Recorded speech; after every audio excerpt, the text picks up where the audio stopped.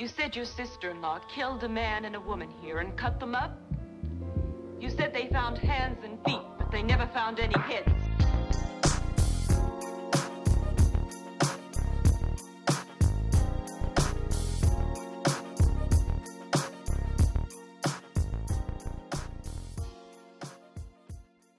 Yeesh. And we're back. What's up? What up? I have an update. Update it. I guess it's an update / our warm-up. Yeah. So, to recap those who maybe didn't just catch the episode we were talking about it on or had not seen this in the news, because there's a lot of news. In January, this Radford University student stabbed her roommate to death and then left the knife in the middle of her mouth. Yeah. In her mouth. Yeah, and she opened the door covered in blood and told authorities she killed her. So she was in court this, like in the last 2 weeks, waiving her rights to a preliminary hearing. So basically she's just going to go straight to trial. Her attorney says mental state is probably an issue. And it's like, oh. You don't say. Yeah, we don't need a genius for that. So he says that there's significant evidence that she was there, but that she had a mental illness What was the evidence? at the time. Your Honor, we did walk right past her as she invited us in to look at the body she just killed. So Yeah. there you have this, some of that. They also said that search warrants found that there were pills, grinders, and multiple smoking devices found in the girl that killed the other girl's room, and a brown chalk-like substance in the apartment bar / kitchen. Brown chalk-like substance. So not sure what's up with that, but anyway, that's what the reports say, and I guess we'll see what happens once they get a trial. So yeah. Alrighty. Yeah. Radford, Virginia. Radford, Virginia. The girl's name, her first name is Louisa.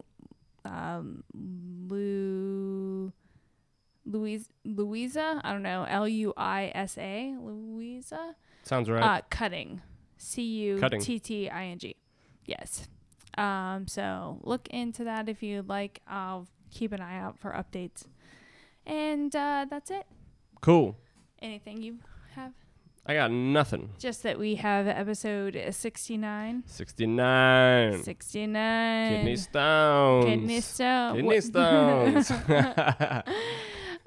So this is the Tale of the Lonely Hearts Club. God, that sounds so familiar. Like I was trying to think. Hold on. What is it again? The Tale of the Lonely Hearts Club. Fuck. I feel like it reminds me of a movie or something, but whatever. Maybe Okay. I'll think of it later. Raymond Martinez Fernandez was born in Hawaii on December 17th, 1914. His parents, I couldn't find their names. They weren't really recorded anywhere. All I know is that they were Spanish descent and they were proud people. In the sense of Raymond wasn't very strong or healthy, kind of a sickly kid, and his parents were pretty disappointed in his quote-unquote flaws, which was But were they not like feeding him properly? well, he just was someone who was more apt to have illnesses as a child, and he That's what I didn't was grow asking. as quickly as I guess his father wanted. It's angry. Yeah, so his parents were like, what's wrong with you? We don't really like this one. At what age? Forever. Like were they but were they from the were get-go, like he they were was starting to be like, what is wrong with you? Well, see this. Okay, this I can't really answer that. So let me just say this real quick. Raymond was 3 when the family moved from Hawaii to Bridgeport, Connecticut, and then there's a gap of 15 years where we don't know really anything about Raymond. Oh, So I would say at some point before he was a teenager, this is how they felt. But all we have is reports that he wasn't a very strong or healthy youth, or not youth, a young child, like infant. So in 1932, at the age of 18, Raymond went back to Spain. Again, he was in Connecticut. He went back to Spain to live and work for his uncle on the family farm. Raymond was no longer the frail, unhealthy child, but was a strong, well-built man now with a calm and gentle demeanor. Oh. Yes. So much different dude than he was before. Yeah. His dad finally proud-ish. He walks in and he's all swole and the dad's hyped. Yep. Damn. Yeah, damn, that's You're my fucking, kid. You're fucking yoked now. This is what I'm talking about. 2 years later, Raymond married a local woman. This woman, I'm just gonna take a real big stab at her name. Well, I'm not even gonna say it now. I don't know. What do we say? I gotta look at it again. I'll try it. Hang on. I don't know how to say this name. Right. I'll give it a go. Encarnacion. Yeah. Encarnacion. There, go with that. Okay. It's a weird one. We're going to call her E. That's E. Yeah, that's E. Equals E. Equals E. So Raymond marries E, and they have 4 children together over a span of time. In 1939, when the Second World War started, Raymond served with the Spanish Merchant Marine before beginning service for the British government as a spy. Oh. Yes. Damn, sexy. Yes, allegedly. Because he's a spy. Yeah. Allegedly, he achieved notoriety in the intelligence, gathering communities. So, FBI, CIA, British government, that kind of stuff. Like, they were like, oh, we like this dude. Yeah, we still have a window open. Yeah. Like, what the fuck was that? Yeah, exactly. Just like his childhood, we don't really know a lot about his wartime service because, again, he was a spy. Was he a Kingsman? Yes, let's Potentially. say yes. Well, it was all alleged. Allegedly, he was a Kingsman. Yeah. But there was a quote from a man who was only named a defense security officer, and this quote said, "Raymond was entirely loyal to the Allied cause and carried out his duties, which were sometimes difficult and dangerous, extremely well." So, did very well in his spy job. Yes. So when the war ended, Raymond was 31 and he went to the United States to find work. His plan was have his family stay behind. He would go get established and then send for them. Raymond found passage on a freighter that was headed from the Dutch West Indies. But while on board, Raymond at some point tried to come up on to the deck area. How dare he? Yes. And I guess I don't quite understand what happened, but I guess it was the hatch. So there was a cover, for the hatch. Yeah. He pushed that open and somehow it came back and hit him. The steel hatch hit him. Smacked him in the head. Directly in the top of the head. It caused an indentation in his skull. And it damaged the frontal lobe. Up. Yeah. Wow, he had like a brain injury from this. Yes. I was thinking it just like bonk. No. He had irreversible brain damage. Holy shit. To the frontal lobe. Just trying to get up this. Yep. Just pushing this. But he's pushing the hatch up. Do you think I believe that's what it was. Maybe, like that's the only thing I can assume is that he was pushing it up and it like maybe rebounded. I don't quite understand how it happened. Oh my God. Yeah. So the ship docked. That was in December of 1945, and Raymond remained in the hospital until March 1946. So a year and a couple months. Oh, excuse me. I have to sneeze. You can keep talking. Okay. Oh, it went away. I was trying to respond, but it was like right on the verge there. That is a super long time to be in the hospital. Oh, yeah. Like he lived there for a year and a half, right? Yeah. Well, a year and a couple months. Okay. But yes. Close enough. Over a year. Over a year. Yeah. Because brain injury is still super serious. Super serious. Like imagine what it was. In 1946. Like, seriously. Yeah, and especially at a time when they didn't like really think about what damage to your frontal lobe meant. Or damage like that to your brain in general. Well, he's still alive. Yeah, that's kind of what they went for. The front part up. Yeah. So Raymond was released from the hospital in March of 1946, and but he was obviously not the same Raymond as before. Raymond before was kind, courteous, friendly, ordinary. Now he was distant, moody, temperamental, rarely smiled, and rambled if he spoke. Yikes. So, yeah. Upon leaving the hospital, Raymond booked passage again to the United States, this time for Alabama. He arrived without injury this steering time. clear of all hatched doors. Yeah. But as soon as he arrived in Mobile, he decided to steal a large amount of clothes and items from the ship's storeroom and just take them with him. And they're all obviously marked, so they're easily recognizable as being someone else's shit. Yeah, because, like you said he took clothes and things. Clothes and some other items from the store. So like he was saying, he goes on to say something about towels and stuff. Mm-hmm. So like stuff like that. Got it. So Raymond attempted to pass through customs with all of the material, but was immediately arrested for theft. And he offered no explanation, just stated, and this is a quote, "I don't know. I can't think. I can't say why I did it. I just saw other men put a towel or two in their bags, so I thought I'd do the same. Only I couldn't seem to stop." Seemed cool with like everyone. Yeah. Raymond served 1 year in federal prison in Tallahassee, Florida, and while he was there, he was cellmates with a Haitian man who was a follower of the ancient religion, and I believe it's Voodoo. To us, it's known as voodoo. But they call it voodoo. It's VODUN. Oh, voodoo. Okay, Voodoo? I was putting a G on the end. Oh yeah. So anyway, that's apparently that is voodoo to us. So that's Okay. what I'm gonna refer to it as because I can say that. And Stabbing little dolls and making potions and shit. So it's interesting you say that. I looked a little bit into voodoo because I always feel like we need to explain the history of the religion. Which voodoo is a religion. Is it? Yes. I'm interested. So, like Christianity, voodoo is a religion of many traditions. Each group, so denomination, follows a different path, which leads to the same end result. There's different denominations of voodoo. So they have like United Methodist voodoo. yeah. We're more laxed here. You don't Yeah. need to tuck your shirt in. Yeah, so they believe in a senior god who is remote and like basically unknowable. He has authorized a lesser god to create the earth and all life, but a battle between the two has led to the lesser being temporarily banished.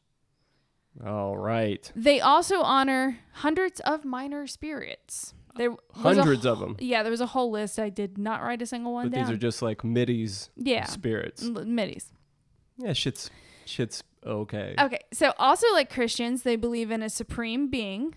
They have saint-like representatives, people who led extraordinary lives, who have been given special powers. Attributions, but yes, powers. People that practice Voodooism also believe voodooism. I'm just gonna say that's the word. Voodooism. Sure. They believe in an afterlife. They also have a ritual sacrifice and consumption of flesh and blood, which technically Christians do through communion. We might have to talk about this later. Yes. I think I need to get deeper into this now that I know it's so much more elaborate. Yeah, definitely. And they believe in evil spirits and demons. One last thing. People who practice this, they believe that each person has a soul, which is comprised of two parts. So you have a soul comprised of two parts. I have a soul comprised of two parts. One of them is called the Big Guardian Angel. And the other one is called the Wiggle Munch. Yes. And the also Grumpus. known as the little guardian angel. So the Wiggle Munch Okay. is the big guardian angel. The Grumpus is the little guardian angel. So big and little guardian angels. Yes. So the little guardian angel leaves the body during sleep, and it also if someone's possessed and they do a ritual or like a what's the fucking word? An exorcism? Yes, that's the word I was looking for. It leaves the body at that So time the little too. one dips while you're asleep. Pretty much. Or while there's an exorcism? Yes. It'll like get out, so It it's can not get getting out. Yeah. burned. Yeah. That the problem with that is that leaves the big guardian angel unguarded, and it can be damaged or captured by evil sorcery. So the bigger of the guardian angel needs the little one to take care of him? Yes. Yeah. It's not guarded. That's the guard. That's the guard. And when that one dips while you're asleep, fucked up stuff can it leaves the other one happen. unguarded, so you are more prone or more susceptible. That's the word. To being like taken over by an evil spirit. So and the little one gets back and it's like, fuck, man. Yeah, I just went out for I was seriously candy. out 20 seconds. Yeah. Quick piss. So sticking pins in dolls for cursing. Yeah, guys, that's what I need to know that. that did happen, but only in a small group located in one area, and that's more of a Hollywood concept. So that's like one little thing that like a handful of people did, but it's so easy just to be like, oh, voodoo. It's such a good This is what it is. visual representation for like Exactly. Oh, see, like I said it first thing. You were Exactly. like- That's why I was like, oh, I'm glad you said that. or what is the 'cause other shit? Voodoo or what's Voodoo? VODUN? So V- voodoo. Voodoo. I don't know. voodoo. Voodoo. It's what So, anyway, back to Raymond and his cellmate voodoo woman named Phyllis. Yeah. Yeah. and a voodoo woman named Phyllis. This guy introduced the practice of voodoo to Raymond, which started his descent kind of into the occult and that evil sorcery and all that bullshit in general. Raymond soon grew convinced that voodoo gave him a secret power over women. Oh, yeah. Yep, Hell and yeah. this is definitely not the brain damage telling you this. No, this is Voodoo 101. Yep. He said that his sexual powers were heightened when the energy gave him, gave him more of the energy through Mojo. the practice. Gave him more mojo. Mojo, that's the word. So he leaned into the darker side of voodoo, and he deepened his belief that he himself was a priest who obtained special powers from these spirits. Yeah. Well, yeah. Raymond bragged to his friends that he could make love with women from a great distance just by placing voodoo powders inside envelopes and mailing them to him. To the people. To the women. Yes. Yeah. So after... I can make love to a woman from a distance. Through an envelope with powder in it. Mm-hmm. Mm-hmm. Yeah. Yeah. That's a... okay. Again, we'll talk about... I don't want to get off course. Oh, no, it's fine. We'll talk more about these long dick envelopes Yes. Yes. later.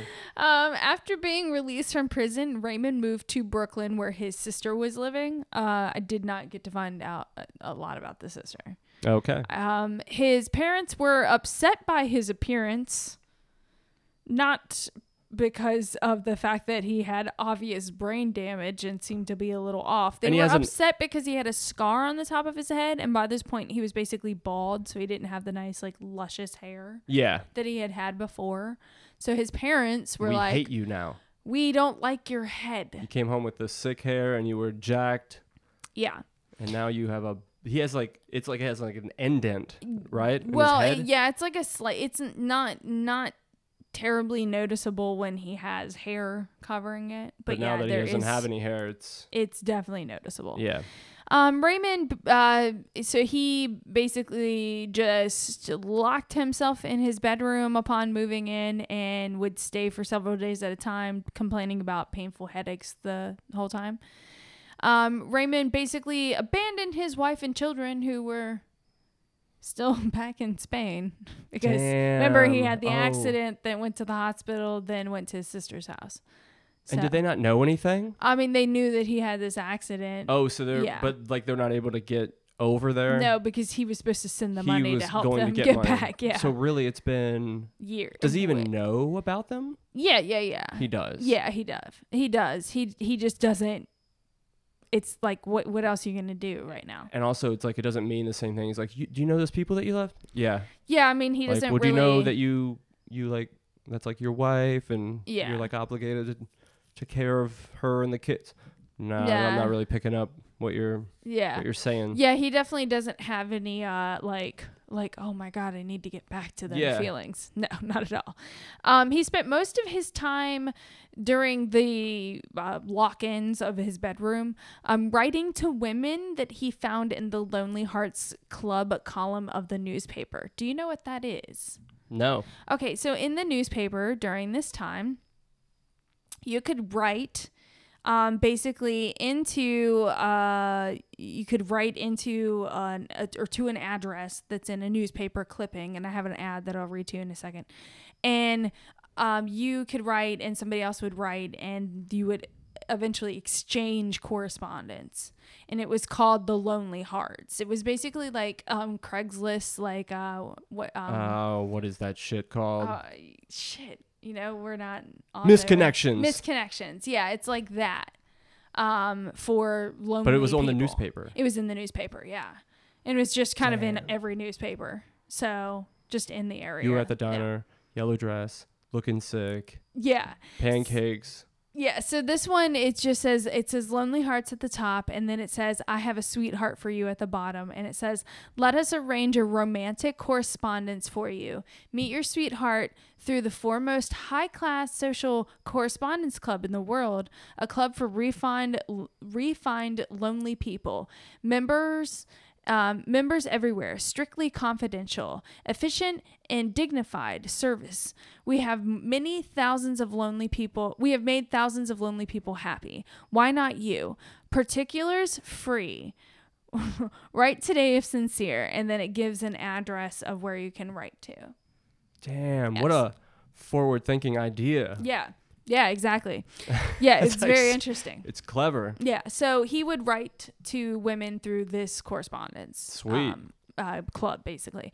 So through this, he would, through the correspondence, so he would get to know them and kind of, chit-chat with them and find out what they're about and kind of make them feel comfortable. And then he would ask for a lock of hair or an earring or something personal. And he said that he had voodoo rituals that he could perform with these items, which would help strengthen his power. And he was basically saying, like, he was telling them, like, oh, I'll help you be less lonely. But he said that that these items would help strengthen his power over them. Yeah, it'll help strengthen his power of smelling the hair while he jerks off in the corner of his cell. Yeah. Well, he's out now. Remember, he's in his bedroom. Yeah. Yeah. So shit. the corner of his bedroom. Yeah, in the bedroom. Yeah. Make sure you get that right. So afterwards, however, these women, quote unquote, fell at Raymond's feet, consumed by the erotic sexual persuasion that he apparently put out. So I guess think Austin Powers. Raw sexual magnetism. Yeah. Raymond gained their trust, and then he would steal their money or jewelry when he met them and then ghost on them. Oh, damn, that's cold, player. Yeah.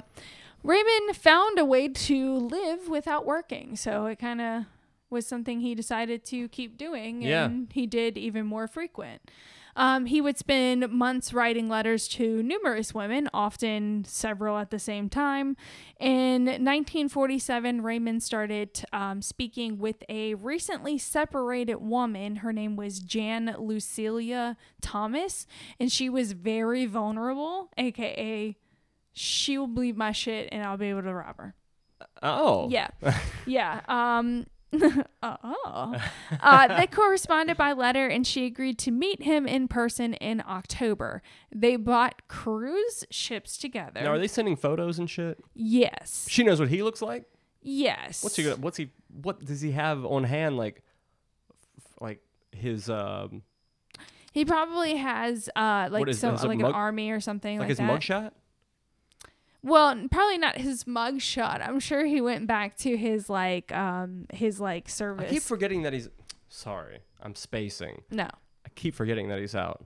I'm yeah, thinking because he's that's in a jail. whole different Raymond. Yeah, 'cause yeah, of yeah, the yeah, head yeah, injury. yeah. Yeah. Yes. Yes. So it could be something like probably his time in service or something like that. Something good. Yeah, something good. Definitely something that does not look like, hey, what happened to your head? Yeah. Looking sick with some Patrick Swayze hair. Yeah, definitely. So they corresponded by letter, and then she agreed to meet him. She bought them cruise tickets, and they took a trip to Spain. So Raymond and Jane traveled together. They booked hotel rooms as man and wife because, kind of had to do that in the 1940s. Yeah, you don't want to have somebody look at you weird. Yeah, yeah, definitely. They took in all the sights and activities that Spain had to offer, and eventually they make their way to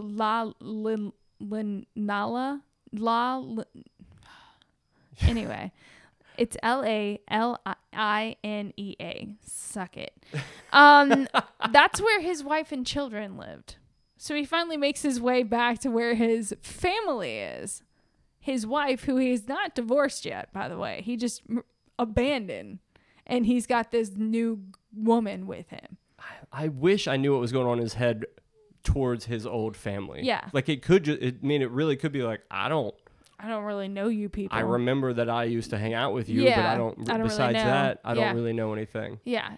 Raymond introduced the two women, and the three went out to dinner. This was repeated over the next couple of days, and things seemed to be going well until November 7th, when there was some form of disagreement that escalated into a fight. We don't really know many details, but we know that Raymond is seen running out of the hotel room later that night, and the next morning, Jan's body is found in the room. Oh. Her body was removed from the room, buried without examination or autopsy, and Raymond leaves town. Sorry, I hit the table.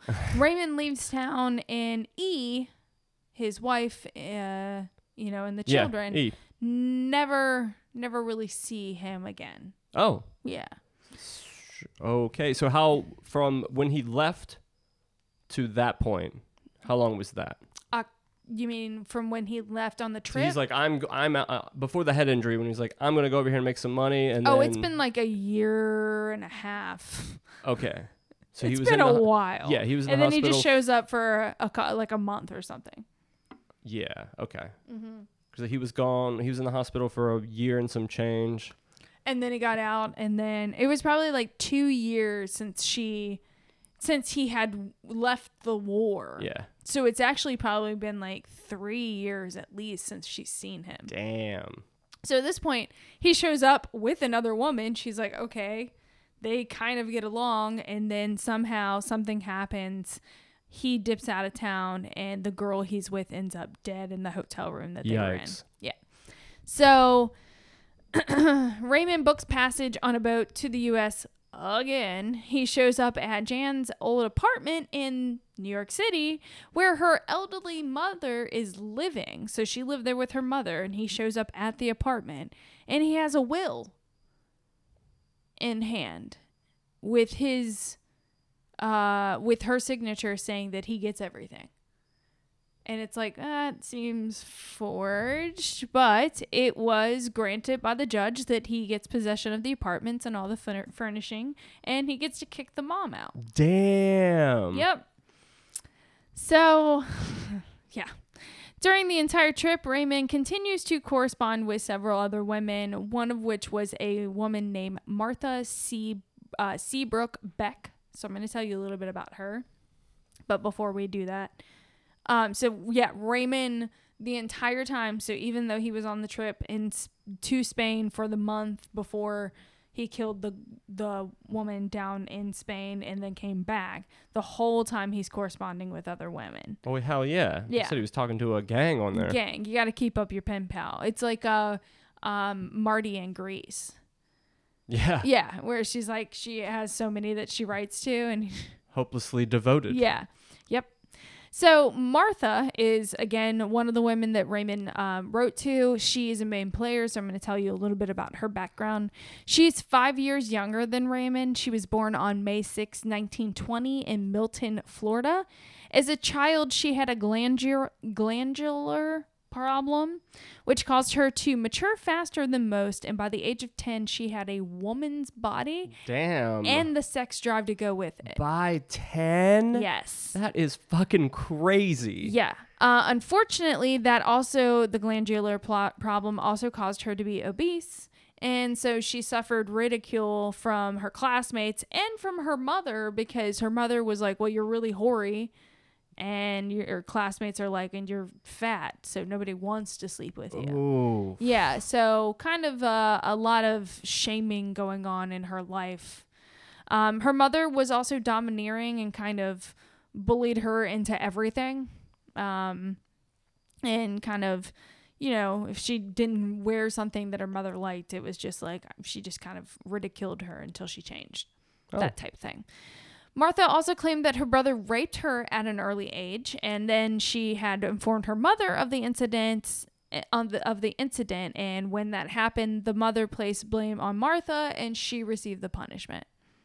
Damn, this poor girl. Yes. She also claimed that another incestuous relationship left her pregnant, but ultimately the birth never occurred, and I couldn't get confirmation of like what happened, so I don't know if that's an alleged story. Yeah. At this point, that's what she said happened, so we'll go with that. Her mother kept a close eye on her and a short leash, and if a boy showed any interest in Martha, her mother would chase him away with insults and threats. So making, a really, really tough life for her, because she can't just like freely have people around her. Yeah. At the age of 16 in 1936, Martha was friends with two younger friends who lived in the neighborhood. Two younger children, that's the word, who lived in the neighborhood. A 10-year-old named Harper Lee and a 12-year-old named Truman Capote. Whoa. Yep. Really? Yes. Very interesting turn of events in this story that I was like, oh, that's they were kids? So they were children. She was 16. Harper was 10 and Truman was 12. When they were friends, they lived across the street from each other. Damn, that's interesting. Yeah, so they were all friends, and one day Martha, she was complaining to them about life at home, and she decided to run away, and Truman's like, I'll go with you. So her and Truman Capote run away from home. They get to the next city and try to get a hotel room before the clerk calls the authorities and reports them, for hitchhiking, like just basically being children. Being kids. Yeah. So she was returned home. Martha continued to be the butt of jokes from classmates throughout high school. She was reclusive, withdrawn, and basically had no friends her own age. After school, she pursued a nursing education and graduated in 1942 at the age of 22. But her appearance hindered her basically from getting employment. Well, it was a time, 1942, it was a time where it was like, well, we don't want a fat nurse. Damn, was she we want a huge? pretty nurse. She was like 250 pounds. Okay. Okay. In the 40s? In the 40s. So, damn. Yeah.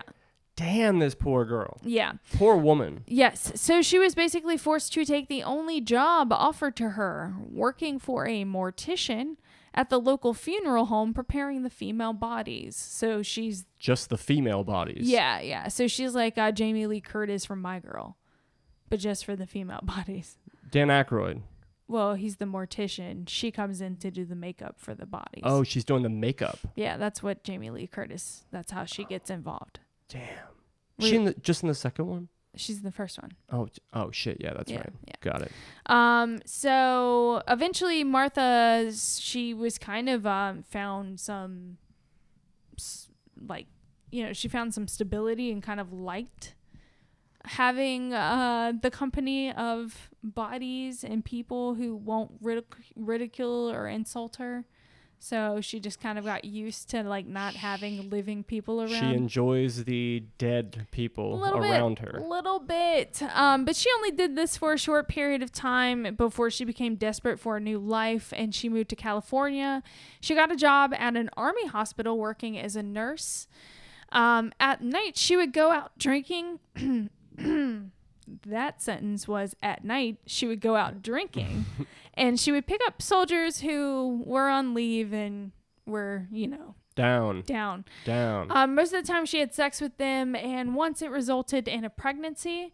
The father, however, had zero interest in the situation, and when he heard she was pregnant, he even went as far as trying to commit suicide by throwing himself into a river. Holy shit. Yeah. Still, Martha tried to get him to marry her until she realized he would rather die than marry her. And she was like, okay, I guess I'm out. And she returned home to Florida, but she needed an explanation for the pregnancy. So she said she met and married a Navy officer who was currently in the Pacific. And she even went and bought a wedding ring, so she had evidence. Oh, and then she can always just say that he died. That's exactly what happened. She told everyone he would be there shortly and they'd all get to meet him, but he never showed up. But what did was a telegram, she sent herself, announcing that her husband was quote-unquote killed in action. Martha was described as hysterical when she received the news, and everyone gave their support, and it was the talk of the town, with her receiving a lot of attention and sympathy. So. And I wonder when they were like, well, who was he? And like, what was he like? Yeah. And like, I wonder who. Too like his tough. name and shit. Yeah. The name was never given. Yeah, she just made something up. Made this like super dope ass dude. Did you say up. this guy yesterday? She gave birth to a daughter, Willa Dean, in spring of 1944. That fall, she met a bus driver named Alfred Beck and was quickly pregnant again. She met a bus driver. Yes. And became pregnant again. By the bus driver. Yes. Alfred married Martha, probably more out of the pregnancy fact than the like, oh, I really like you fact. Yeah. And within 6 months of the marriage, they were divorced, and Martha gave birth, and she was quickly a single mother with 2 children, and then she lost her job. Oh. Yeah, because I'm sure they were like, oh, 2 kids. So when did you say when the first kid was born? Yeah. Maybe I missed that. Or obviously I missed that. You obviously missed it. I mean, I know you said, so that was so how much older was that kid than the other one? How far apart are they? She gave birth to the first child in spring of 1944. And then the second child she had, from what I didn't get a definite time, but sometime in early 1946. Okay. Because she was pregnant. She had the first one in spring 1946, and by that fall, she was pregnant again. So she has like a baby toddler, and a newborn. Yeah. And she has no job? No job. All right. Yep. So with no income and little to be happy about, Martha, slips into a fantasy world, starts reading romance novels, watching TV movies like Confidential Agent and Gaslight. Do you know what either one of those are? I've heard of Gaslight. Gaslight has Ingrid Bergman in it. Mm-hmm. Yeah. So both of those featured Martha's favorite guy, this guy named Charles Boyer. You can look him up. She read confessional style magazines, all the while she hoped to find a man who would save her from all her bullshit. In early 1946, Martha gets a job at the hospital for children in town. She's a good nurse, and she takes the position very seriously. She stated, I chose this profession without thought of self and wanted to prepare myself for this profession, not for material gains, but for the purposes of aiding humanity and rendering service to others. AKA, I'm not in it for the money. I'm here to help people. Which is a good thing. All right. Yep. By the end of her first year, she received a promotion and was eventually given the position of nurse superintendent of the hospital. But none of that helped her depression. She wanted a man, and that was pretty much what was going to help her. That's it. Yep. So one day, a coworker played a joke on her and sent Martha an ad in the mail to join the Lonely Hearts Club. She cried when she received it, because that's a pretty cool joke. That's cold, baby. Yeah. It's cold. And she said it was a day that she would never forget, but Martha decided to show them and place an ad anyway. In the ad, she described herself somewhat, but left out the weight issue and the 2 children. You know, 2 kind of sticking points. Every day after work, Martha would return home to check the mailbox, waiting on a return letter. Right before Christmas in 1947, Martha received her first letter, and what would be her only letter, from Raymond. Boom. Yep. He said he was successful, a well-respected businessman who imported and exported trade.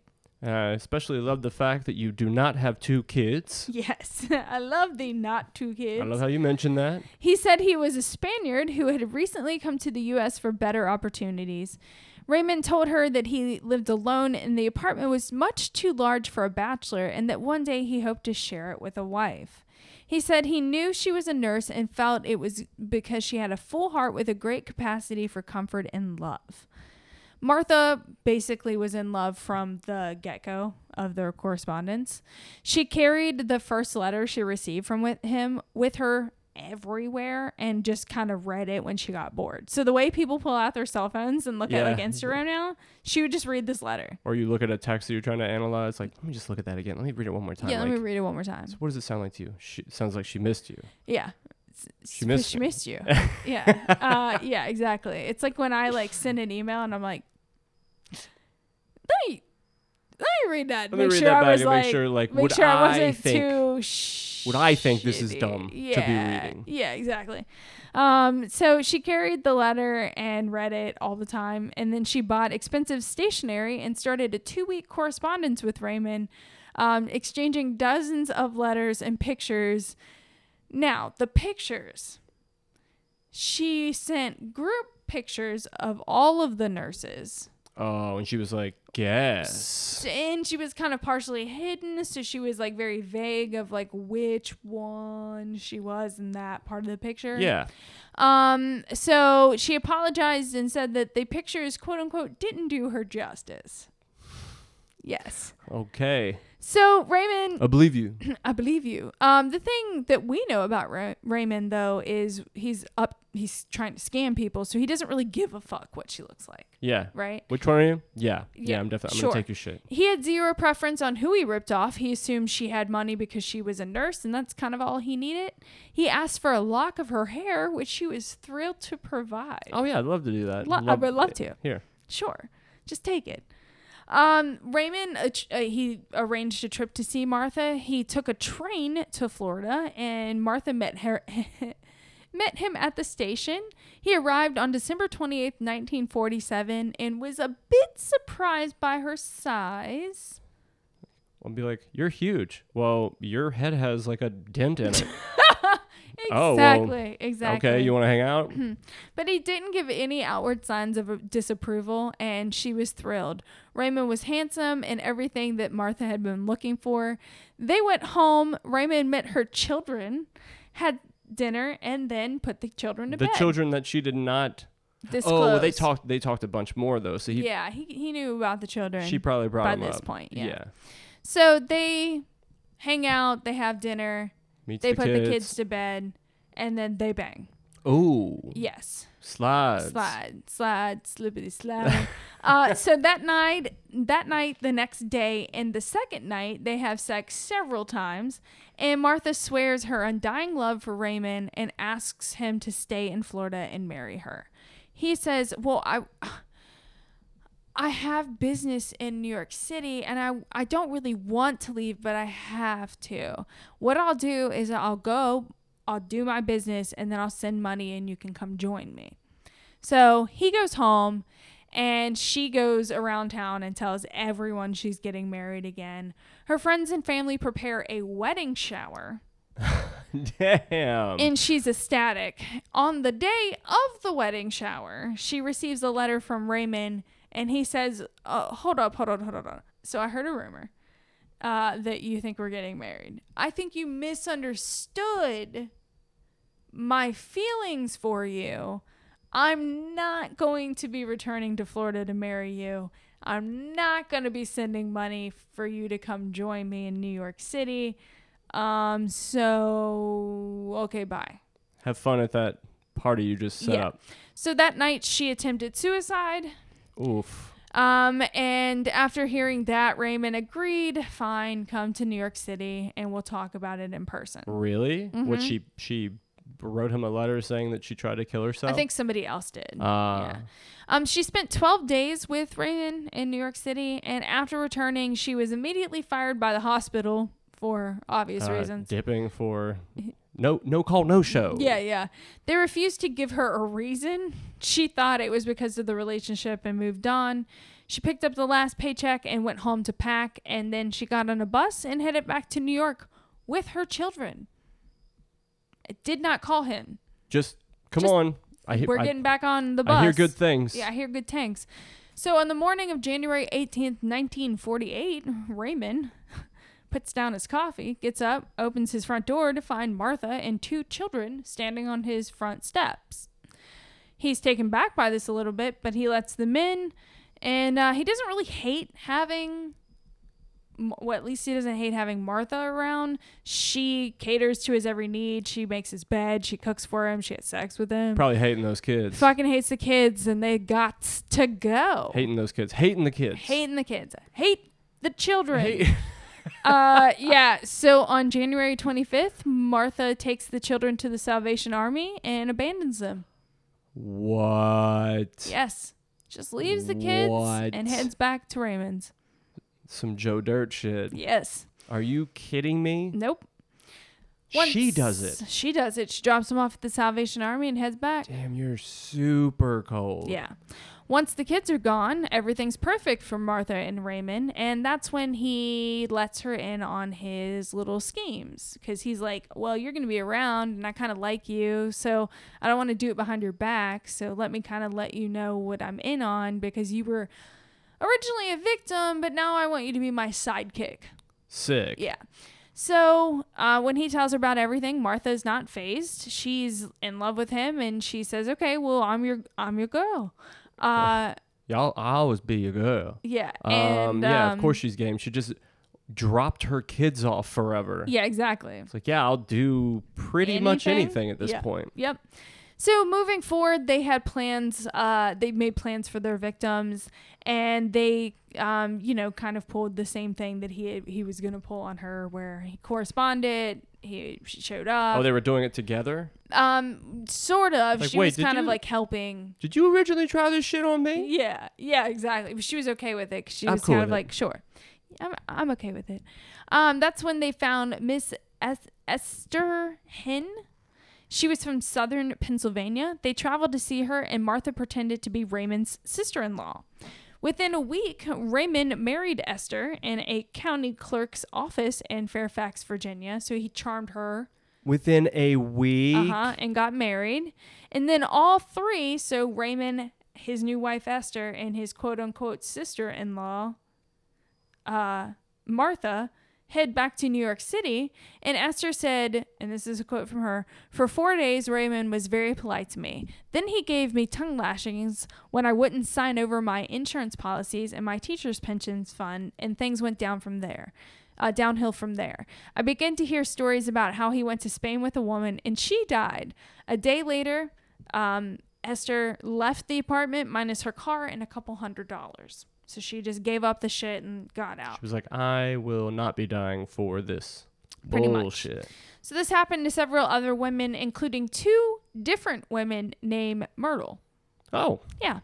One, Myrtle, agreed to marry him in Cook County, Illinois on August 14th, 1948, with Martha posing as Raymond's sister.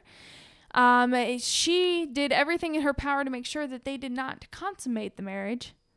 Consummate like bunnies. Obviously she didn't want them to fuck in general, but also they didn't want to consummate the marriage because it's easier to get rid of it.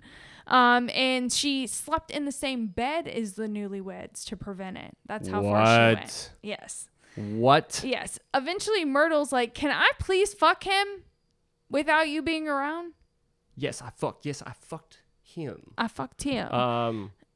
So she just posted up in the middle like a big dog. Yep, pretty much. Really, that Yeah. really happened. Yeah, it really happened. And eventually Raymond then just drugged Myrtle with a heavy dose of whatever kind of drug he had, and she fell unconscious. Raymond and Martha carried Myrtle onto a bus and then sent her back to Little Rock, Arkansas, without $4,000 in cash that she had on her. Oh, why did she have so much fucking money on her? I think because he probably had told her to like withdraw it so that they could go like on a trip or something. Yeah. Damn. Yeah. So the next day, so she's taken to the hospital and she dies the next day from the drug overdose. Oh. Yeah. So they that's have a ton of money back then too. Oh yeah, definitely. A ton. So Martha and Raymond travel. They meet other women that Raymond's been corresponding with. They manage to steal some money, but nothing too. Are they just going down a list? Yes, any woman that's corresponding with him that he can get like an address of and confirmation that he can show has up. been seriously chopping it up with these chicks. Oh, They got a fat list. Yeah, definitely. So they returned to New York City and began to scheme again on what they could do. They had another potential hit in New England, but she ended up being too young, and Martha was like, no. You can't have sex with that one. Really? Yeah, she's jealous. She's jelly. Yeah. Meanwhile, they had less and less money, and neither had a real job and were not trying to have a real job. And eventually, they came across a woman named Janet Fay, who was a 66-year-old widow from Albany, New York. Janet had a spacious apartment in downtown Albany and money in the bank. She wrote letters to the Lonely Hearts Club, despite warnings from friends and family about scams and just, how dangerous it could be in general. And she was a religious woman who attended Catholic church masses every Sunday and just kind of generally trusted people. Mm-hmm. She began corresponding with a man she knew is Charles Martin, who we know is Raymond. Once he found out about how religious she was, what are you laughing at? Charles Martin here. Yeah. Once he found out how religious she was, Raymond began writing about God and religion, and after a couple weeks, he had persuaded Janet to allow him to come visit her right before New Year's Day. On December 30th, Raymond and Martha show up in Albany. They check into a hotel under married name, and then they go see Janet the next day with flowers and spend the day talking and discussing religion. Raymond introduced Martha as his sister, and he said, oh, we just kind of do everything together. She wanted to come see Albany, so that's why she's here. Janet allowed them to sleep at her place, and soon Raymond did his little charm, let me get in here and try to make my way into your panties. Turn my swag on. Yeah. And within a week or two, he proposed to Janet and she accepted. Damn, it's like, where were all these women for like Michael Scott after like proposing after like a week or two? Exactly. We've been on 4 dates. So the betrothed couple made plans to move to Long Island, and during the first week of January 1949, Janet cleaned out her bank accounts, accumulating around $6,000. Damn, she's sitting on some bread. Yep. On the 4th, they drove to Long Island, arrived at an apartment, ate, and went to bed for the night. Well, Raymond went to bed. Janet and Martha stayed up because, of course, Martha is there, always. We don't know exactly what happened, but Martha, who has said several different stories, but she's always just quoted as saying one thing. She said, I was burning up with jealousy and anger. All we know is that she said that she found Raymond and Janet naked in bed together. The sight was too much. Martha said that Janet became angry and told Martha that she didn't want her to live with them once they were married, and then called Martha the most brazen bitch that she's ever seen.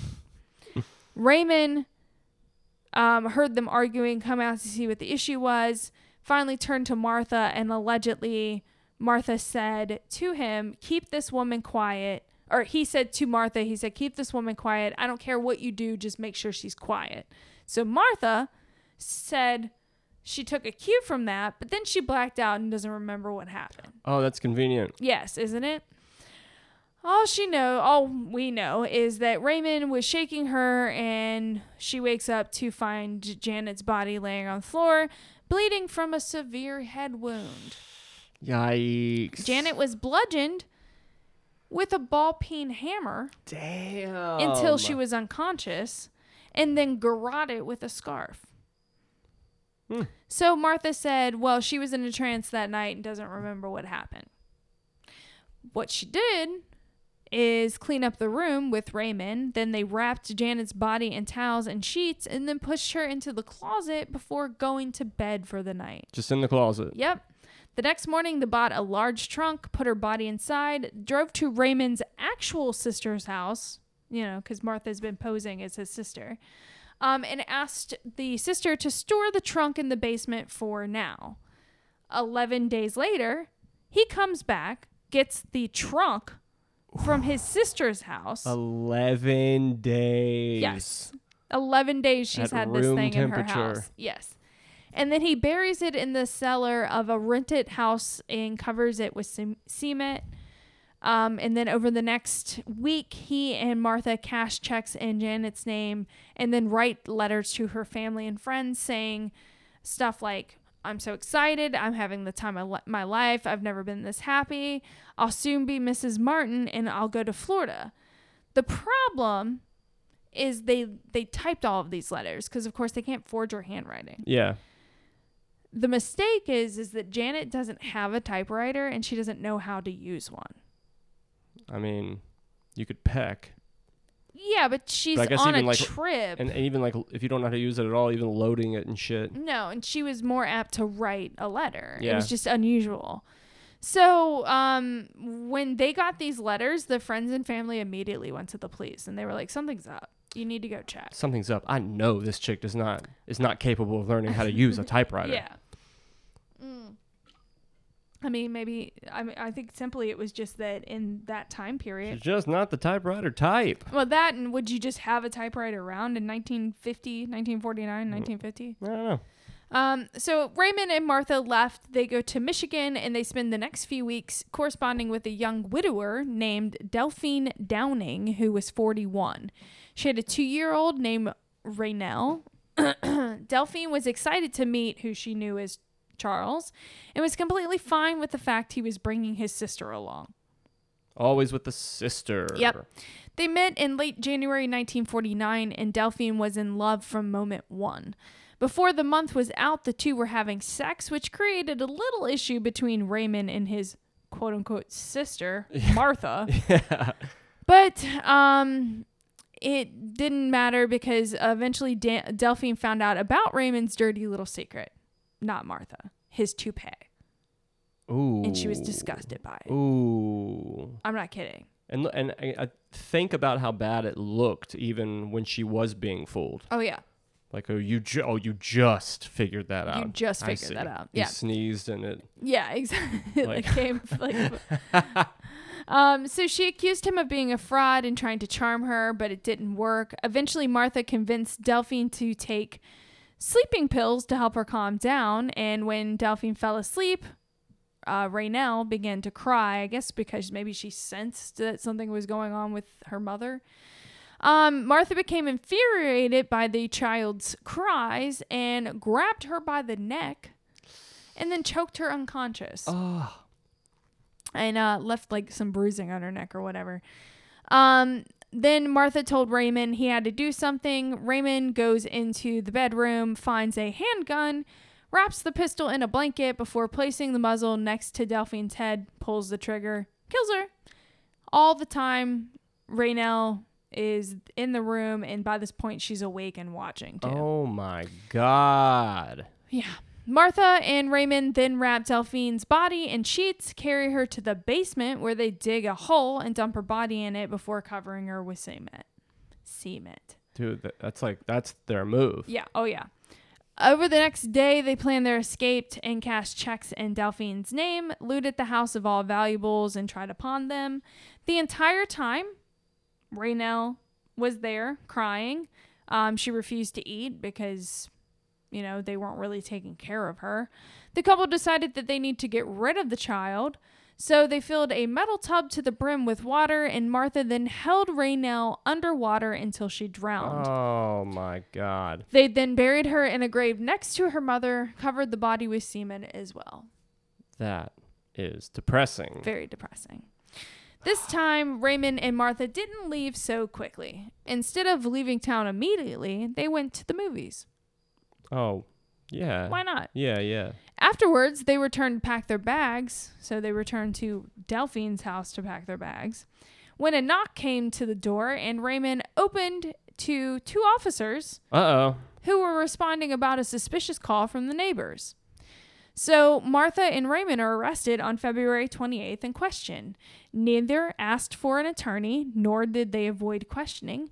Raymond, in fact, said, "I'm not an average killer," and told them the entire story. Then he signed a 73-page confession, and he said that he would do all of that as long as they weren't turned over to the New York police. And that was because Michigan did not have the death penalty, whereas New York did. And they know this. Yes. If they told the truth, Raymond could get out of prison in 6 years with good behavior. How? Because of just the time and the time and the fact that he's only getting charged with the murder of Delphine and Raynell. And it could be like a passionate thing. They could spin it in a different way. It's bullshit. It is Yeah. bullshit. Well, that's okay. So page 1 of the New York Times picked up the story. Well, New York Times picked up the story, and on their page 1, they put out a headline that read, "Lonely Hearts Murders Trap Pair, Body Dug Up Here." And he said it said that the Lonely Hearts murder after that became national news. And that's when of course, the headlines deemed Martha and Raymond guilty already and demanded that they do get the death penalty, extradite them to New York. We want them charged on Janet's death. Oh, that didn't work for you. It also, because it became national news, brought back some fat shaming and insults towards Martha. Like, just calling her names and being like, "How could you do this?" Oh, because with her? everyone super hates her now. Yeah, super hates her now. So the public wanted them to die. They pressured authorities to make this happen. And so Michigan and New York worked out a deal. We'll just drop the charges for Delphine and her daughter if you guys just take them, and then you can charge them for Janet's murder. And New York's like, yeah, we got that.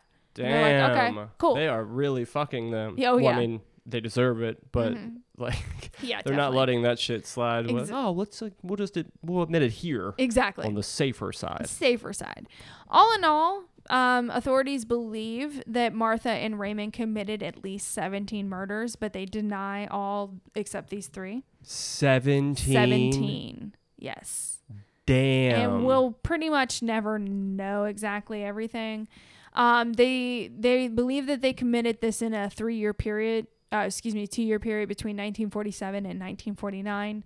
Raymond eventually retracted the only confessions he did make, and he said that he had said them because he was trying to save Martha from, really harsh. He was basically saying she killed Janet and she killed Delphine and the baby. But either way, they were both convicted of Janet's murder and sentenced to death because, No shit. Yeah. On March 8th, 1951, both Raymond and Martha, so the same day, were executed in the electric chair. Oh, really? The same day? Same day. So the last words for the pair. Raymond's last words was, I love this, "I want to shout it out. I want to give a shout out. I want to shout it out. I love Martha. What does the public know about love?"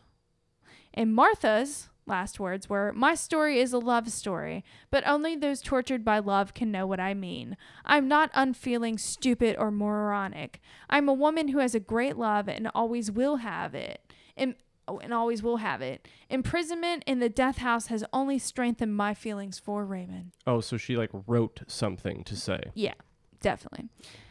So that's the tale of the Lonely Hearts Club. I feel like I've kind of heard of that. I know that there is a movie I know that there was a movie. Oh, that on came, this? Yeah. I meant to old? look up what it was. Hang on. Is it? Would it be Hearts called? Club movie. Would it be called that? Feel like The Lonely Hearts Club? That's what it was? no. Nerve. Nerve. Well, it's probably because it's just Sgt. Pepper's. What? Sgt. Pepper's Lonely Heart Club. Oh, that's probably what I was thinking of. But there is a movie about this. Lonely Heart Club. Stand by for the movie. Movie. Yes. Because, well, damn, I guess they don't really. They would have to make a lot of shit up. But Lonely Hearts. 17. If they think that's like. Mm-hmm. Oh, Jared Leto. Oh, well. Selma Hayek. Jared Leto. Oh, John Travolta. And it's based on this? James Gandolfini's in it. Yeah. Damn. Yeah. Hard hitting. It's 2006 Lonely Hearts. Written by Todd Robinson. It's the true story of the notorious Lonely Hearts killer spree killing of the 1940s. Well, there you go. Yeesh. Damn. Yeah, we'll have to watch that. John Travolta. Is it like a straight to Redbox movie, or was it a real movie? Because I could, with John Travolta, well, it's got other good people in it. It was a real movie. James Gandolfini's pretty badass. Selma Hayek, sweet. And who was the first person? Oh, Jared Leto. It's Jared Leto. Yeah. It was available on Clickstar on demand shortly after its domestic release. So yeah, I guess it was straight. So. Yeah, those Clickstar on demand movies. Yeah, so only the most popular. Yeah, so either whatever, way, I'm gonna watch it anyway. Still gonna watch it. Now that you've told me everything that's good with that whole situation. Yeah, so I really want to watch it. Yeah. Fucks with Travolta, even weird, fat, older Travolta. Yeah, Still exactly. like him. And I'm gonna go to Manhattan. I'm gonna be a star. A star. He's a stock boy. Stock boy. Yeah. So anyway, that's the story. All right. Go watch that movie. Yes. Yes. Anything else? I don't know. I was trying to think if I had something in closing. In conclusion. What is today? The 14th of September? Well, today's the 15th, so tomorrow will be the 16th. Shit. Okay. Yeah. Nope. I got nothing for this moment. Okay. Well, the social media is Murd Up Podcast on Twitter, Instagram, and Facebook. The email address is murduppodcast@gmail.com. Yeah. There that is. Again, what was it? Lonely Hearts? Just called Lonely Hearts. Lonely Hearts, 2006. Probably fat-ish John Travolta. Yes. Check that shit out. Yay. We definitely need to watch it. Yeah, definitely. And maybe if we find it soon enough, we'll talk about it on the next one. Yeah, we'll see. We'll be like, damn, that movie was a piece That of shit. movie was bad. Was bad. Yeah. All right, folks. Have a good week. Yeah, we'll see you soon. See you later. Bye.